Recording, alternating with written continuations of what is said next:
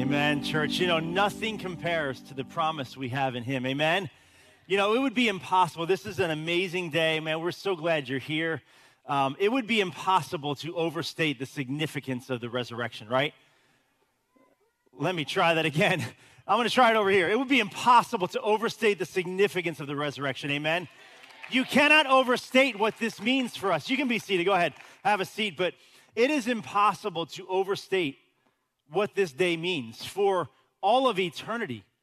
This isn't just listen, the resurrection isn't a localized event, you know, where you have things that happen locally or in space and time and they impact that moment. But there's no way to adequately capture the significance of the moment that Jesus began to breathe again.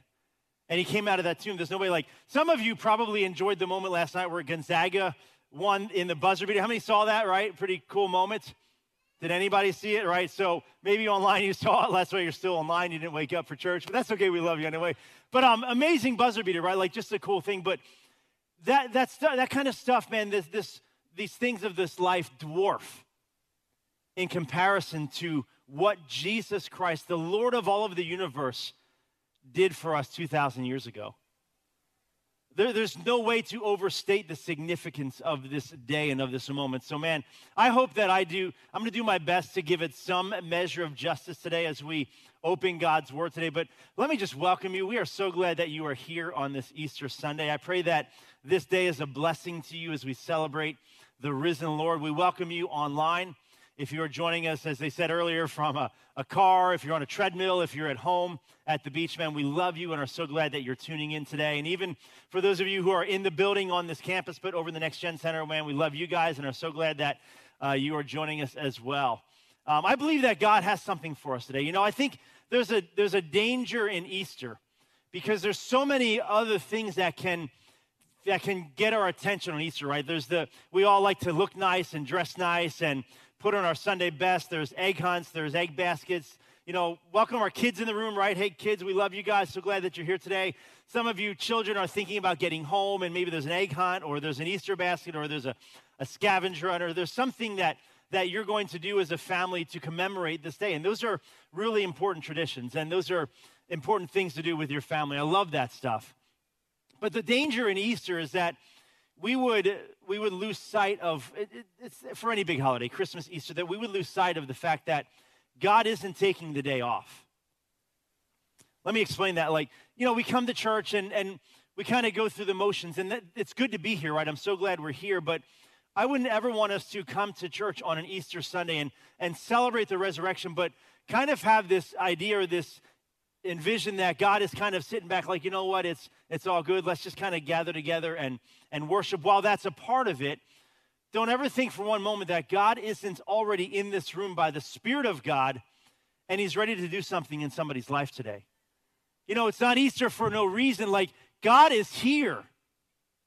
The living Jesus walked out of that grave 2,000 years ago, and he is here by his Spirit, and he is available to do something in someone's life today. Amen, church? Like, posture yourself to receive from God. I don't know what he's going to do, but the Spirit of God doesn't need me to know, right? He is here. He is ready, willing, and available to minister to your life. And some of you are here because, man, you've been following Jesus for 40, 50, 60 years. You know, some of you are here and you just came against your will. You're like, okay, I guess if you twist my arm, I'll go to Easter church, and this is what we do, I guess. I have to be there. But I don't care where in between you are of that continuum. God is here, and his eye is on you. And I'm praying that God surprises you and gets your attention today in a way that you don't expect, and that God would do something in your life. We are talking about the power of God today. Of course, it's Easter Sunday, so the power of the resurrection is present. We are thinking on those terms. As Melissa said earlier, we are wrapping up a series that we've done for the last 6 weeks called What is Real?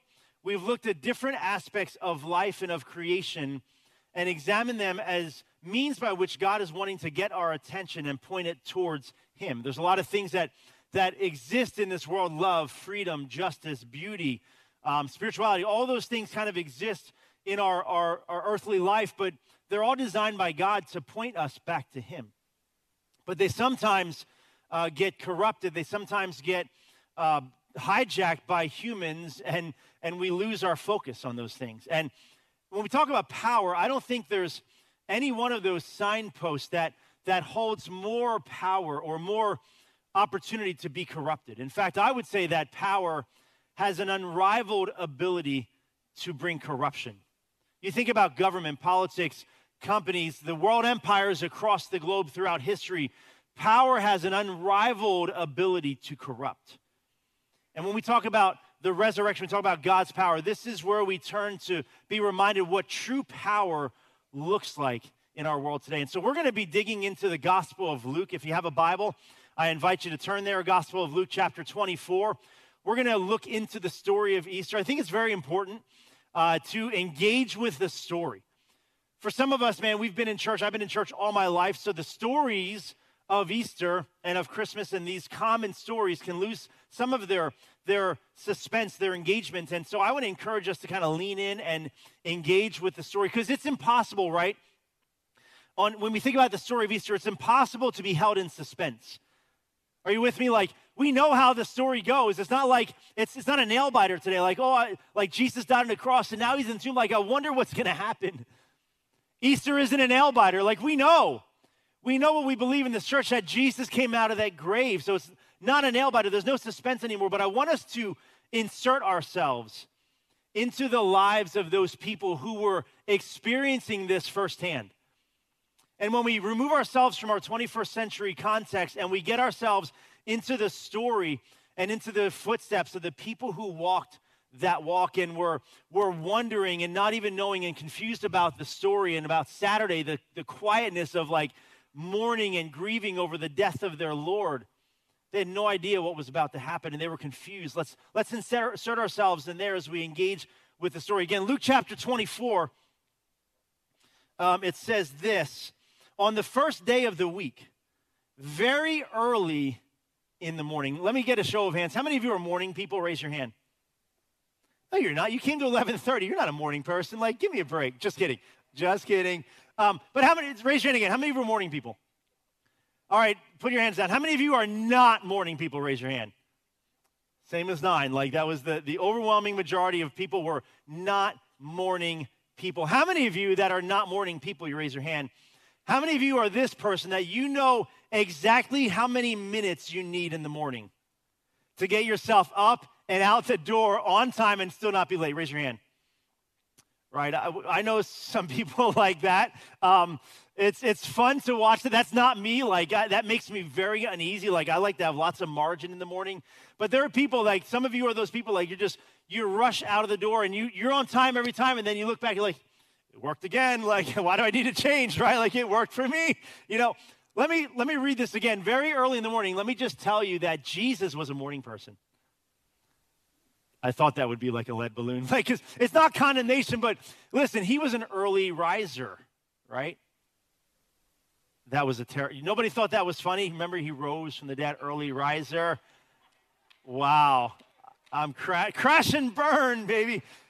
But listen, so get in the story, okay? So Jesus, remember this, that he is always available, no matter what time you wake up. If you're a morning person, an afternoon person, Jesus is available for you, right?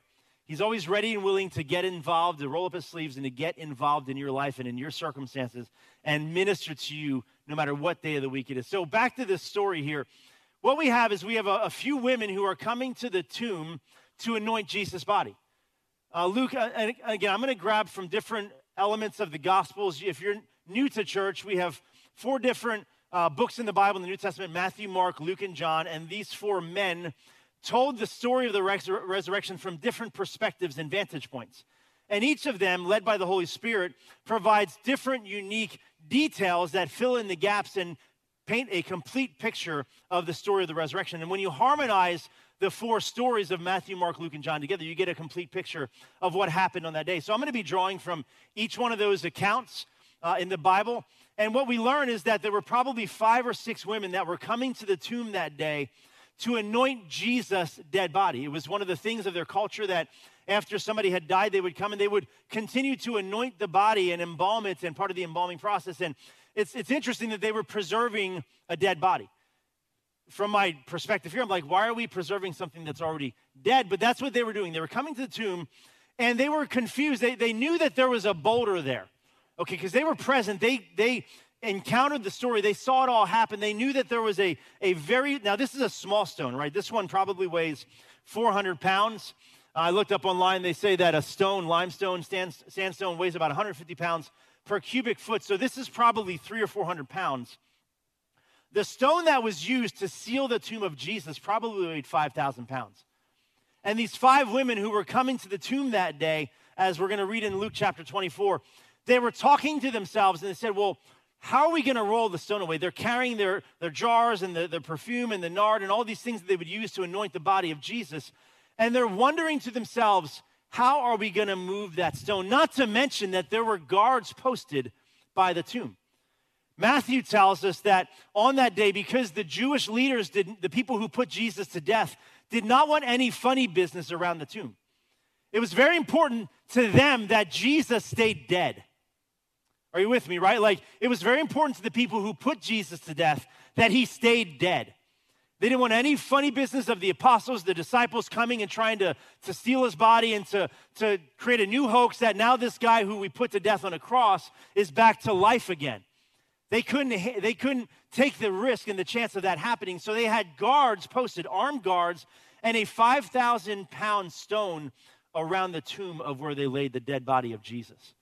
So these women are coming to the tomb to anoint the dead body, and they're wondering, well, how are we going to move the stone? When they show up, they come upon a scene that they didn't expect. They come upon a scene where the stone had already been rolled away. And now Matthew tells us what happened. Again, when you piece the Gospels together, you hear that an angel from heaven had broken through the atmosphere of earth. And when he did so, it created an earthquake in the local region. Literally, when this angel appeared, Matthew says there was an earthquake, and the guards that had been posted on the sides of the stone literally were seized with fear and collapsed like dead men. And so now these women they're just, again, carrying their stuff. They're walking up onto this situation, and they find the stone already rolled away, and they see the guards laying by the tomb. Now, what would be going through your head when that happens? I can't even imagine what I would be thinking, like, what on earth? Because the stone had one job, right? The stone had one job. You had one job. Nothing gets in and nothing gets out. But listen, it doesn't matter how much of an obstacle is in your way. When the God of the universe is involved, God is in the business of moving stones. Amen, church? Can you imagine that angel coming down out of heaven? He literally bursts into space and time, and he rolls 5,000 pounds of stone away, and he just kind of takes a seat. Now, again, I just want us to insert ourselves in the story. Can you picture that? Imagine an angel of the Lord sitting on a 6,000-pound rock that was sealing the dead body of Jesus in a tomb. I go to the scene in heaven. Imagine what it was like in heaven before the angel was selected. Imagine the angels in heaven, I wonder who gets to go move the stone. Can you, what if that happened in heaven? What if there was this conversation among the angels talking in heaven, I wonder who gets to do it. Then all of a sudden, God looks out and says, and the angel's me? Because we all know how much fun it is to be the messenger of good news, right? Raise your hand if you'd like to tell somebody good news. Only 10 of you. Come on, how about in the Next Gen Center? How many love to be the bearer of good news? It's so much fun to bring good news. Can you imagine how that angel must have felt? That he was chosen by the God of the universe to burst into time and space and to roll the stone away where the body of Jesus would start to breathe again.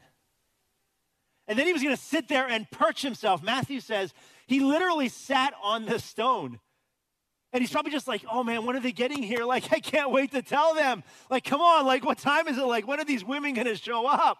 Not that women are late. I'm not saying that, okay? But imagine he's thinking, when are they going to get here? I can't wait to tell them that he's not here. Listen, friend, again, I said earlier, God is in the business and he is at work today. And I don't know what stone you're waiting for God to move in your life, but I believe it will be just like God to do it on Easter Sunday. God is in the business of moving stones, rolling them out of our lives, obstacles that we face. And it would be just like God to do something in your life today. Not because we come to church, we don't expect God to move. It's Easter Sunday, like box checked. Like I dressed nice, I came to church, and all of a sudden God does something in your life. Because that's how it was for the ladies at the tomb. They were not expecting what had happened that day. So let's go ahead and pick it up in the story in verse 2. I do realize I'm only in verse 2, by the way, okay? So it says, they found the stone rolled away from the tomb, but when they entered, they did not find the body of the Lord Jesus. While they were wondering about this, so again, they're just very confused right now at this moment. They know what happened. They watched their Lord hang on a cross. They saw the nails. They saw the spear. They saw Jesus breathe his last breath just 2 days ago. And they know what happened, so they expect to find the dead body of Jesus. While they were wondering about this, suddenly 2 men in clothes that gleamed like lightning stood beside them. In their fright, the women bowed down with their faces to the ground, but the men said to them, I love this. These are some of my favorite words in all of the accounts of the resurrection. These 2 angels now appear to the women. They're in the tomb. They're confused. All of a sudden, these men appear in very bright clothing, and the women are like overwhelmed. Any one of us would have been overwhelmed at that moment. Like, what is happening here? And the men, these angels say to them, they say this, why are you looking for the living among the dead? Come on, is that not a powerful statement that echoes through all of eternity? They looked at these women who were terrified. They said, why are you looking for the living among the dead? Then they said, he is not here. He has risen from the grave. And notice in the text, it's not a period, right? Like, again, I don't know how you read the Bible, but when I look at the story, I'm not seeing the angels kind of hands in their pockets like, yeah, hey, just an FYI, just a quick note here that Jesus isn't here, he kind of rose from the dead. Like, there's an exclamation point behind this sentence.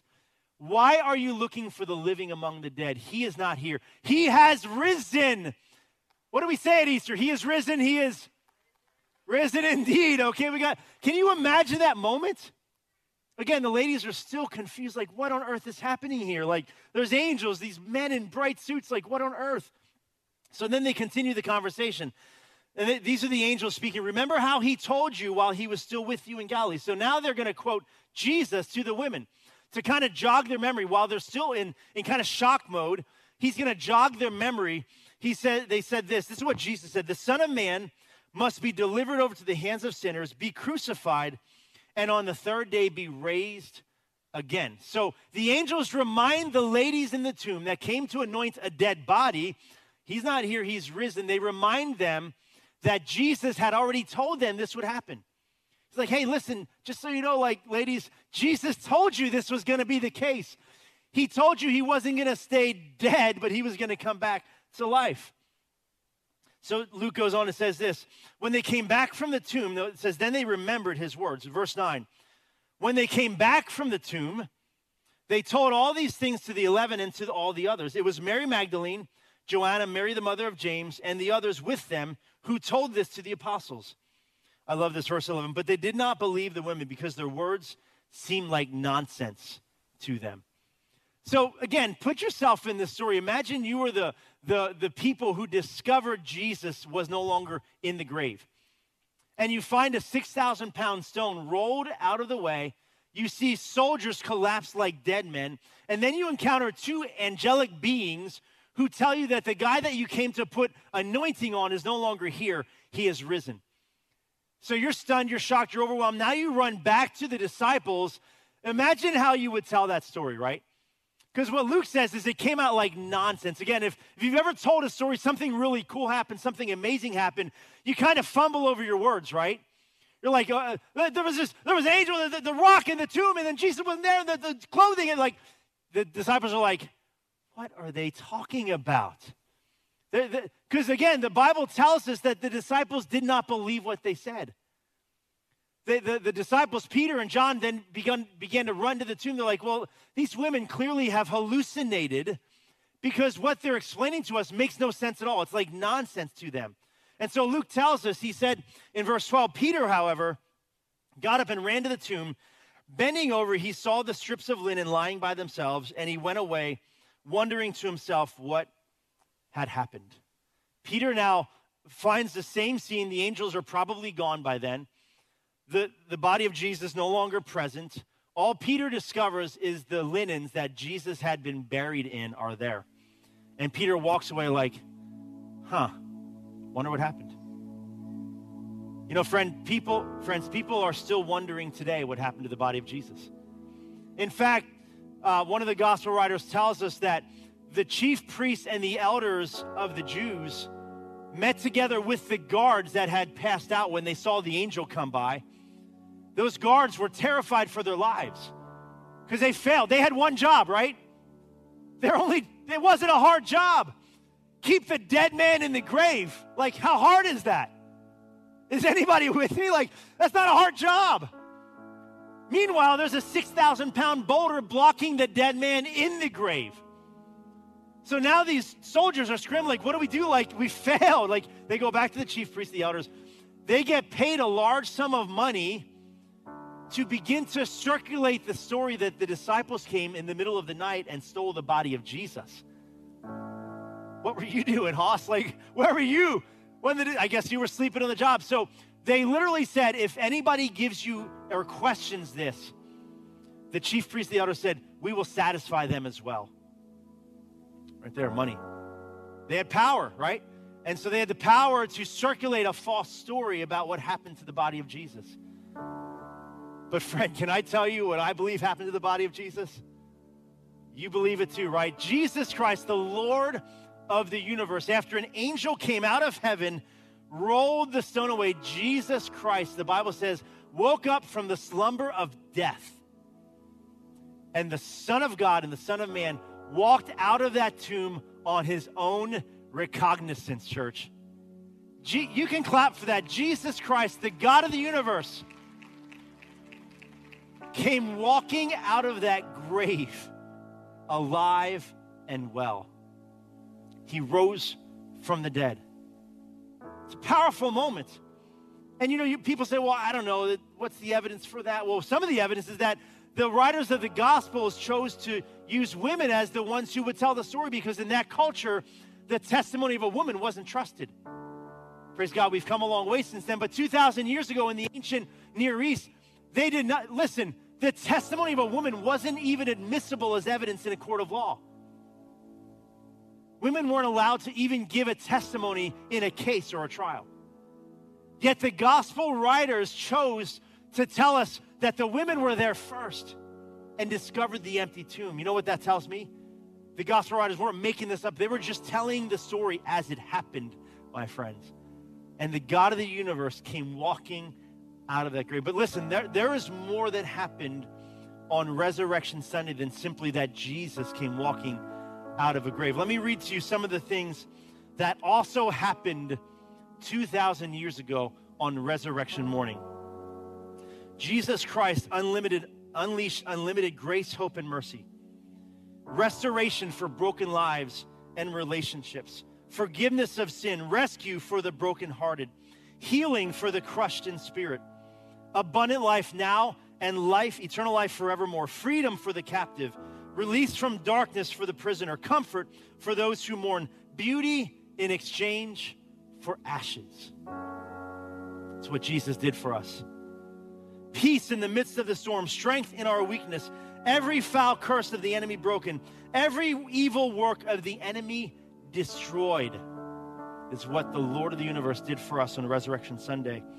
Recovery of sight to the blind. The lame will leap, the mute will speak, the dead will live. Effective declawing and defanging of Satan. There's an enemy in our lives, right? His name is Satan. But Jesus Christ took his claws and his fangs that day. Again, this is metaphor, but you're with me, right? An open gateway to the fullness of the Spirit. Peace for the mind, hope for the soul, new life for the spirit. A clean slate for every tomorrow, crossing over from death to life. Crossing over from death to life. Redemption for all mankind. The power to appreciate real beauty. The power to embrace real spirituality. The power to experience real freedom. The power to enact real justice. The power to know real truth. The power to experience real love. And the power to share it with others. That's what Jesus did. The power to know Jesus Christ and experience true salvation, the power of the resurrection changed everything. The power of the resurrection has changed everything. You and I know that the resurrection, if you guys can put that, you see what he's done, right? And listen, when I look at that list there behind me, I want to tell you that that's just the Cliff Notes, right? There's more that Jesus has done for you and for me. When he died on the cross and when he sauntered out of a borrowed tomb, no less. Listen, when you borrow something, you have intention of returning it, right? Why? Why do we borrow things? Because I only need it temporarily. Do you know that Jesus was buried in a borrowed tomb? He only needed temporarily. Listen, I just need it for a couple of days, friends. That's what the God of the universe, he only needed the tomb for 2.5 days. A borrowed tomb he came out of. This is the Cliff Notes of what Jesus has done for us through the resurrection. He brought us life. One of the most powerful statements ever made in the scripture is found in 1 Corinthians 15. The Apostle Paul wrote this verse. And the Bible is so honest about its own claims, right? Listen to the words that Paul wrote to the believers in Corinth. He said, if Christ has not been raised, in other words, if Jesus is still dead, he said this, your faith is futile and you are still in your sins. Paul wrote to these believers in a city called Corinth. He said, if Jesus Christ is still dead, then your faith is futile and you are still in your sins. Then those who have fallen asleep in Christ are lost. Listen, verse 19. If only for this life we have hope in Christ, we are to be pitied more than all men. Paul said that if Jesus Christ is still dead, then you and I are to be pitied more than all people in this earth. Why? Because we are following the legend, an urban legend of somebody that is still dead, yet we claim that he's alive. And here's the deal. Here's the bottom line. If Jesus is still dead, then none of this matters. Like, it's okay to be a good person, right? Like, I commend us all in wanting to be moral people and live by some sort of ethical standard. But friends, the Bible is so honest with its own claims. If Jesus Christ is still dead, then none of this really matters. Because someday you and I are going to die and breathe our last breath, and we're going to be buried in the ground, and we'll cease to exist. But friend, if Jesus Christ is alive today, then can I submit to you that nothing matters more than the resurrection of Jesus Christ? Nothing could possibly have greater significance and impact in our lives today than the resurrection of Jesus if he truly came out of that grave 2,000 years ago. Nothing matters more. You say, well, how do I receive that into my life? I am here against my will on Sunday. I'm listening. I didn't want to be here today, but the Holy Spirit is maybe working on you. How do I get that in my life? Can I tell you that you get the gift of salvation the same way that Jesus brought us salvation? Through surrender. You know, I have a white flag up here. This is the universal symbol of surrender, right? Can I tell you that while Jesus is Lord of the universe and he's credited with the creation of the universe, he also led the league in surrender. Jesus surrendered to his Father's will. He said, God, not my will, but yours be done. When he prayed in the Garden of Gethsemane, Jesus surrendered to arrest. Are you kidding me? Listen, Jesus always, Jesus had the upper hand. Jesus was never on the ropes, my friend. He was never wondering, what am I going to do next? Like Jesus, when he got arrested in the garden on Friday, surrendered. He willingly surrendered to those people to take him under arrest. He surrendered to the flogging post. He surrendered to the mockery, the beatings. He surrendered himself to having people, his own creatures, spit on his face for you and for me. He surrendered himself to the cross. At any moment in time, Jesus could have called down a legion of angels and delivered him from the pain of the cross. But Jesus surrendered to the pain for you and for me. And ultimately, Jesus surrendered himself to the grave. He surrendered himself to death only temporarily so that we could have life. Mind you, Jesus did not come to make bad people good. He came to help dead people live. That's why Jesus died, to give us new life in him. So how do I do that, Scott? The only thing you need to do is do what Jesus did, surrender. Jesus, I surrender. I surrender my will, my life, my efforts, my own religiosity. I surrender. Now, the problem is some of us don't know how to surrender. Some of you have several of these. You know, you're like, oh, I'll surrender this area of my life, like, okay, and I'll surrender this area. Like, I have different areas, and I'm going to surrender these bits and pieces of my life, but that's not what God's looking for. Some of you wave one of these feeble things. You sheepishly surrender, like, you know, you've been to church before, and you're like, I surrender. You got like this little 2-cent flag, and you surrender just a little part of your life, just a little piece of you. Like, yeah, if I can keep all of these things just the way they are, God, this part of my life doesn't require change, and I'll just surrender just a little piece of me. And you think that's how you can receive the power of God. Or some of you have a lot of them. Like, you know what?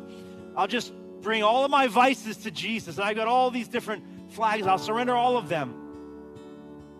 And all these different parts of my life. But you're still compartmentalizing. You're still imagining as if you can surrender part and not the whole. Can I tell you, friends, that in love, this is not what God's looking for. This is not why Jesus died, so you could conditionally surrender various aspects of your life. He didn't die so that you could conditionally surrender your bad habits and your addictions. Listen, Jesus died so that you could give a full, unconditional surrender to the Lord. The only kind of surrender that Jesus is looking for is wholesale, unconditional. I turn my life over to Jesus Christ as the Lord of my life. This is the only kind of surrender. Listen, real power comes through real surrender. This is okay. This is not bad. It's a start. But friend, what Jesus died for is for you to surrender unconditionally to new ownership. Unconditionally to his work in and through your life. And I said from the beginning of this message, God is not sitting back on a lazy boy in heaven thinking, let's just get together and have a good day. God is here by his Spirit, and he wants to do something in somebody's life today. And perhaps the only way for you to make the stones go away, for you to disappear, the stones to disappear, is for you to unconditionally surrender to the Lord Jesus Christ. Full transfer of ownership, not in part, but in whole. Jesus didn't just sacrifice part of his life. He surrendered it all. Dare I say, he modeled the way so that we would follow in full surrender to him. And nothing could be more important for you on Easter Sunday, April 4th, 2021, than for you to walk out these doors, than for you to walk out of the Next Gen Center, than for you to log off online, joining us online. Nothing could be more important and more significant for you today than for you to make a decision to unconditionally surrender to Jesus Christ and walk out of this room and log off online, knowing that you know that you turned it over to Jesus on Easter Sunday in 2021. You handed over the reins and you said to Jesus what Jesus said to the Father, not my will, but yours be done. I'd like everybody to bow their heads and close their eyes. I just want to give an opportunity. Same thing in the Next Gen Center, same thing online. Please, just for a moment, bow your heads, close your eyes. I want to give you an opportunity to make the decision to surrender your life to Christ. There's no pressure here, but I want to lead you to the gift of eternal life today through Jesus Christ. And it's so easy. There's nothing complicated about it. All you have to do is decide today that you are a sinner in need of a Savior, and you surrender your life to Jesus Christ. And I'm going to count to 3 today. When I get to 3, if that is you, if you're here today and say, Scott, it's me. Like, I didn't expect this today. I'm here just to check a box, but God is touching me. God is dealing with me. God has shown me something today about myself I didn't know, and I realize that I am a sinner in need of a Savior. I want to surrender my life to Him. When I get to 3, I just want you to slip your hand up. Same thing in Next Gen. When I get to the number 3, just slip your hand up and wave at me. 1, 2, 3. Anybody else? I see those hands. Anybody else? Anybody else? Raise your hand. Listen, don't anybody walk out of this. I see all these hands. Praise God. I see all these hands. Praise God. Anybody else joining us online? Click the button below. Let us know you've raised your hand. Next Gen Center. I want to surrender my life to Jesus. Not going to rush this moment. Anybody else at all? Say, Scott, it's me. Both hands, man. It's me. I need to unconditionally surrender to Jesus. Thank you, young man. I see that hand. Thank you. All over this room. Praise God. Praise God. You can put your hands down. I'm going to pray with you in just a second. Again, I'm just going to reiterate something I said. When we talk about surrender unconditionally, it's surrender without condition. Like, Jesus, I give it all to you. My heart, my life, my decisions, my mind, my thought processes, everything. I just turn it over to you, Lord. I'm going to lead us in a prayer. I want you all to pray with me. Next Gen Center online, in this room. Say this prayer with me. I'm going to lead us in a prayer. And this prayer doesn't save you, but your belief in Christ and your surrender to Him will save your soul on this Easter Sunday. Say this prayer with me. Dear Jesus, I'm asking you right now, everybody pray with me, to do what no one else can do. On this Sunday, I unconditionally surrender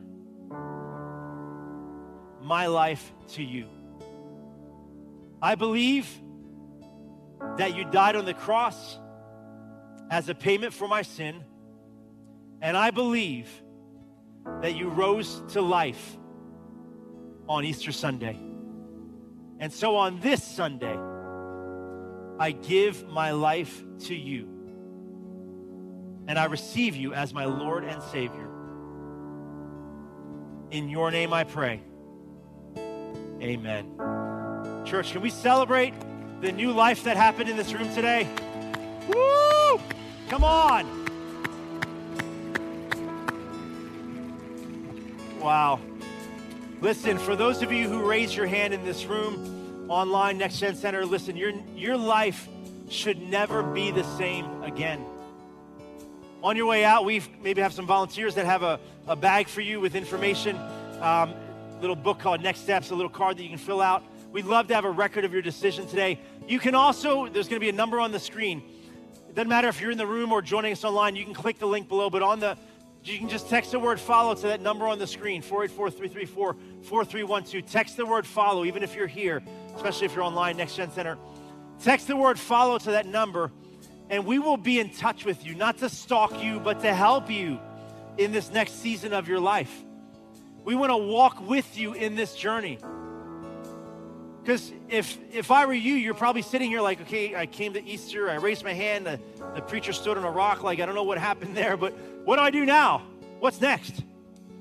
That's why we want your information, because we want to come alongside of you and help you as you take your next steps in new life in Christ. That's what we want to help you do. We also want you to come back next Sunday. We said earlier, we're going to do a brand new series called the Red Letter Challenge. For the next 7 weeks, we are going to study the words and works of the one who came out of the grave, We're going to look at what he said, because if Jesus said it, it's good enough for me. So we're going to study the words of Jesus. We've got a book for you. If you would plan to join us and want to read along with us in a daily devotional, this book is outside on your way out today. You can pick one of these up. Take one if you plan to join us. You can make a donation if you like. But we want to make sure that you have this and you can join us in this series starting next Sunday. We are so excited. I am so pumped to walk with you through this series of studying the words and works of Jesus Christ. Everybody feel blessed today? Say amen. Stand to your feet.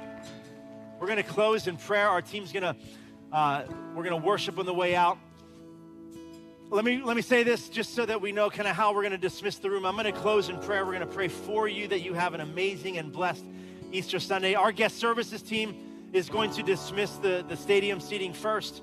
And then once the stadium seating is finished, then we're going to dismiss those of you who are sitting on the floor just so that we're not all clumped up and clustered on the way out. But I pray that the Word of God impacted your life, and I pray that you leave here energized by the resurrection.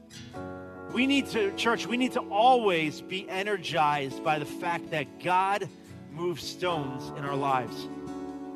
He rolls stones away, and he can do it in your life today.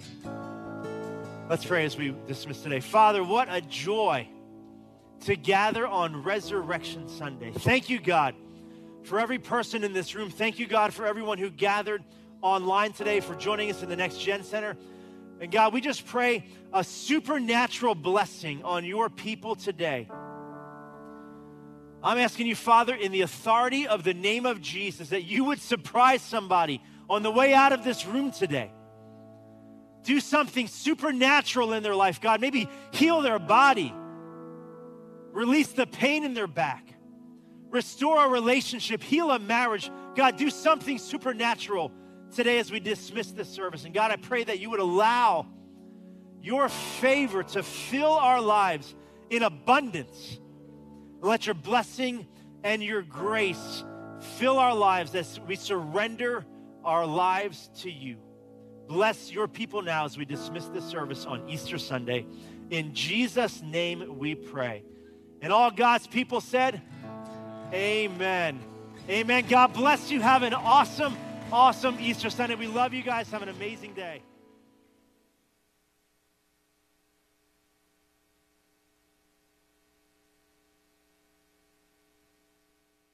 Thank you so much for joining us for Easter Sunday. I hope you feel encouraged by the power of our risen Savior and the freedom that gives us. We'll be continuing this conversation this Wednesday in our Growing Together episode. You can join the conversation on Facebook, YouTube, and our GT Church podcast. And don't forget to come back to join us at 2 and 4 p.m. for our GT Kids Easter Jam. It's a party big enough for the whole family. We're also excited to get started with the Red Letter Challenge next week, diving into the words of Jesus to give you practical daily challenges to help you reflect Christ to the world. As you can see, we've got a lot of things happening here at GT Church, and we don't want you to miss out on any of it. You can stay connected with GT Church all week long by following us on social media everywhere at GT Church Online. You can also download our GT Church app. It's a great resource, and you can find everything you need there. Again, don't forget to join us for our Growing Together episode this Wednesday night at 7 p.m. Have a great rest of your week, church.